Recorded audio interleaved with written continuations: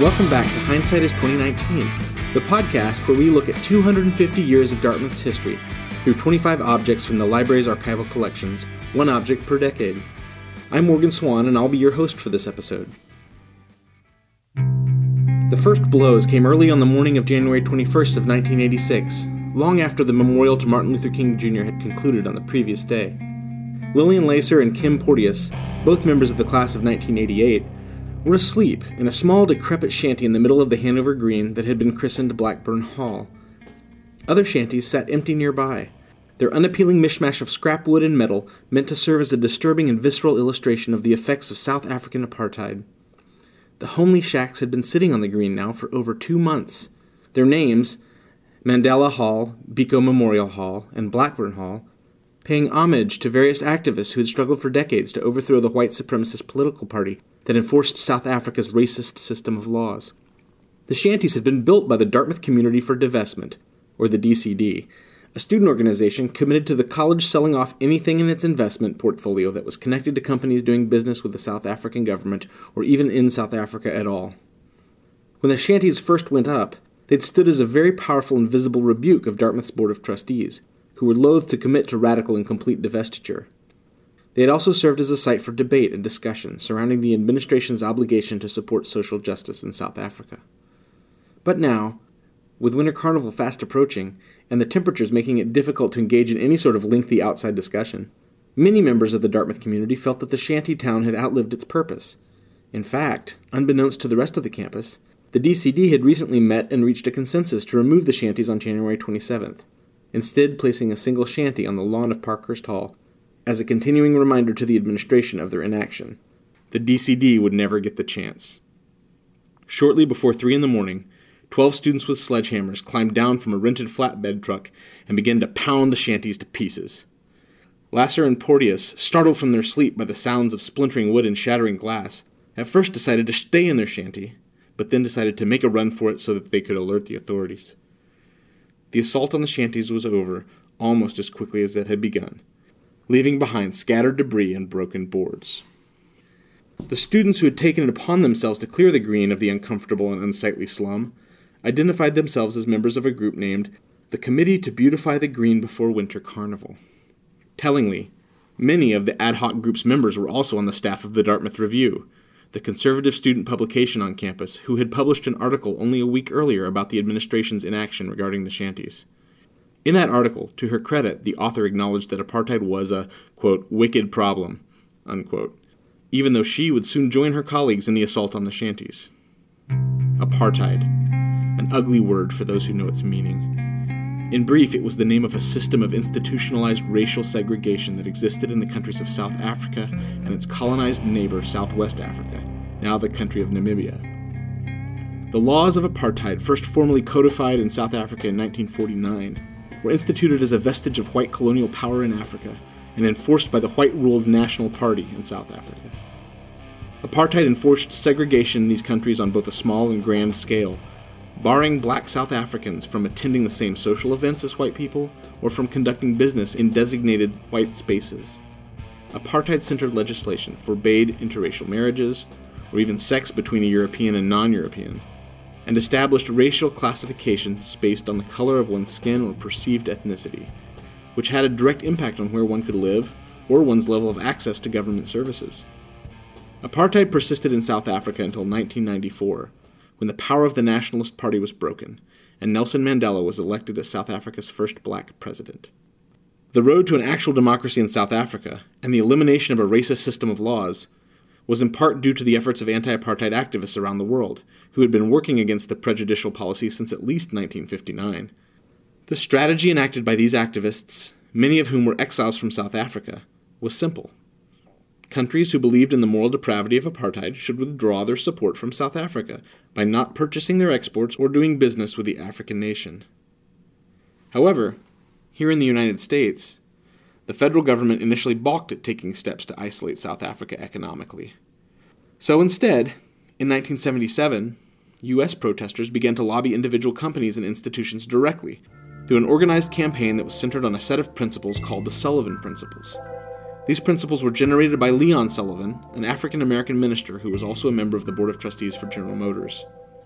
GM was the largest employer of black South Africans at the time, and Sullivan was committed to using his clout to encourage the elimination of apartheid. There were originally 6 Sullivan principles that a company was expected to demand for its employees as a condition for doing business. 1. Non-segregation of the races in all eating, comfort, and work facilities. 2. Equal and fair employment practices for all employees. 3. Equal pay for all employees doing equal or comparable work for the same period of time. 4.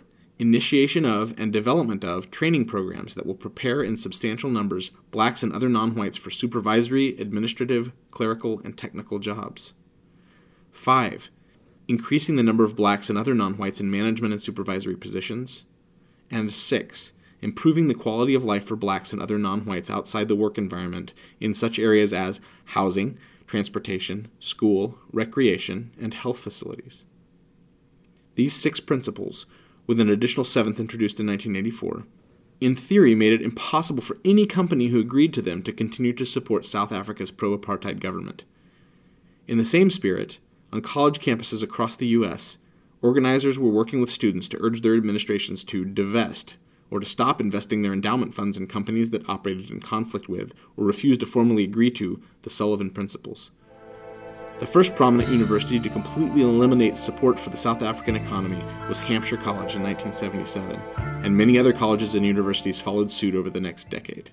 At Dartmouth, students began protesting against apartheid as soon as 1978, primarily through divestment. At the time, it was estimated that 30 to 50% of Dartmouth's endowment was invested in companies that did business with South Africa. Still, not much significant change occurred well into the 1980s, as numerous faculty, staff, and students on campus continued their protest of the college's indirect support of apartheid. At this point, it is tempting to cast the Dartmouth trustees or President McLaughlin in the role of the villains. But in hindsight, it's important to acknowledge that the situation was more complicated than it might have seemed. For one, the trustees weren't turning a deaf ear to the concerns of the Dartmouth community, and they did begin to take steps to respond. In 1984, the trustees began to make incremental changes to Dartmouth's investment policy. And in 1985, they voted not to invest in banks loaning money to the South African government. However, by then, campus protests against apartheid had reached a fever pitch at universities and colleges all across the United States, Dartmouth included. On April 29th, 250 students, faculty, and community members at Dartmouth rallied outside of Parkhurst Hall, the college administration building, and called upon the trustees to complete and fully divest. The very next day, the trustees approved a clarification of policy that would require all companies with interests in South Africa to affirm an anti-apartheid stance within a year's time or be removed from the college's endowment portfolio. Still, this sort of action wasn't radical or swift enough in the eyes of the students, and their peers at other colleges around the country agreed. In October of that same year, Columbia University became the first Ivy League institution to divest itself completely of any economic connections with South Africa. Soon after, on October 11th, anti-apartheid activist Dennis Brutus came to the Dartmouth campus and spoke to hundreds of protesters at a solidarity rally. A few weeks after that, on November 15th, the shanties appeared on the green. President McLaughlin, although he announced his preference that the shanties come down, emphasized that there was no timeline for their removal as long as they remained, quote, a center of honest dialogue, end quote. A little more than 2 months later, the Committee to Beautify the Green took matters into its own hands.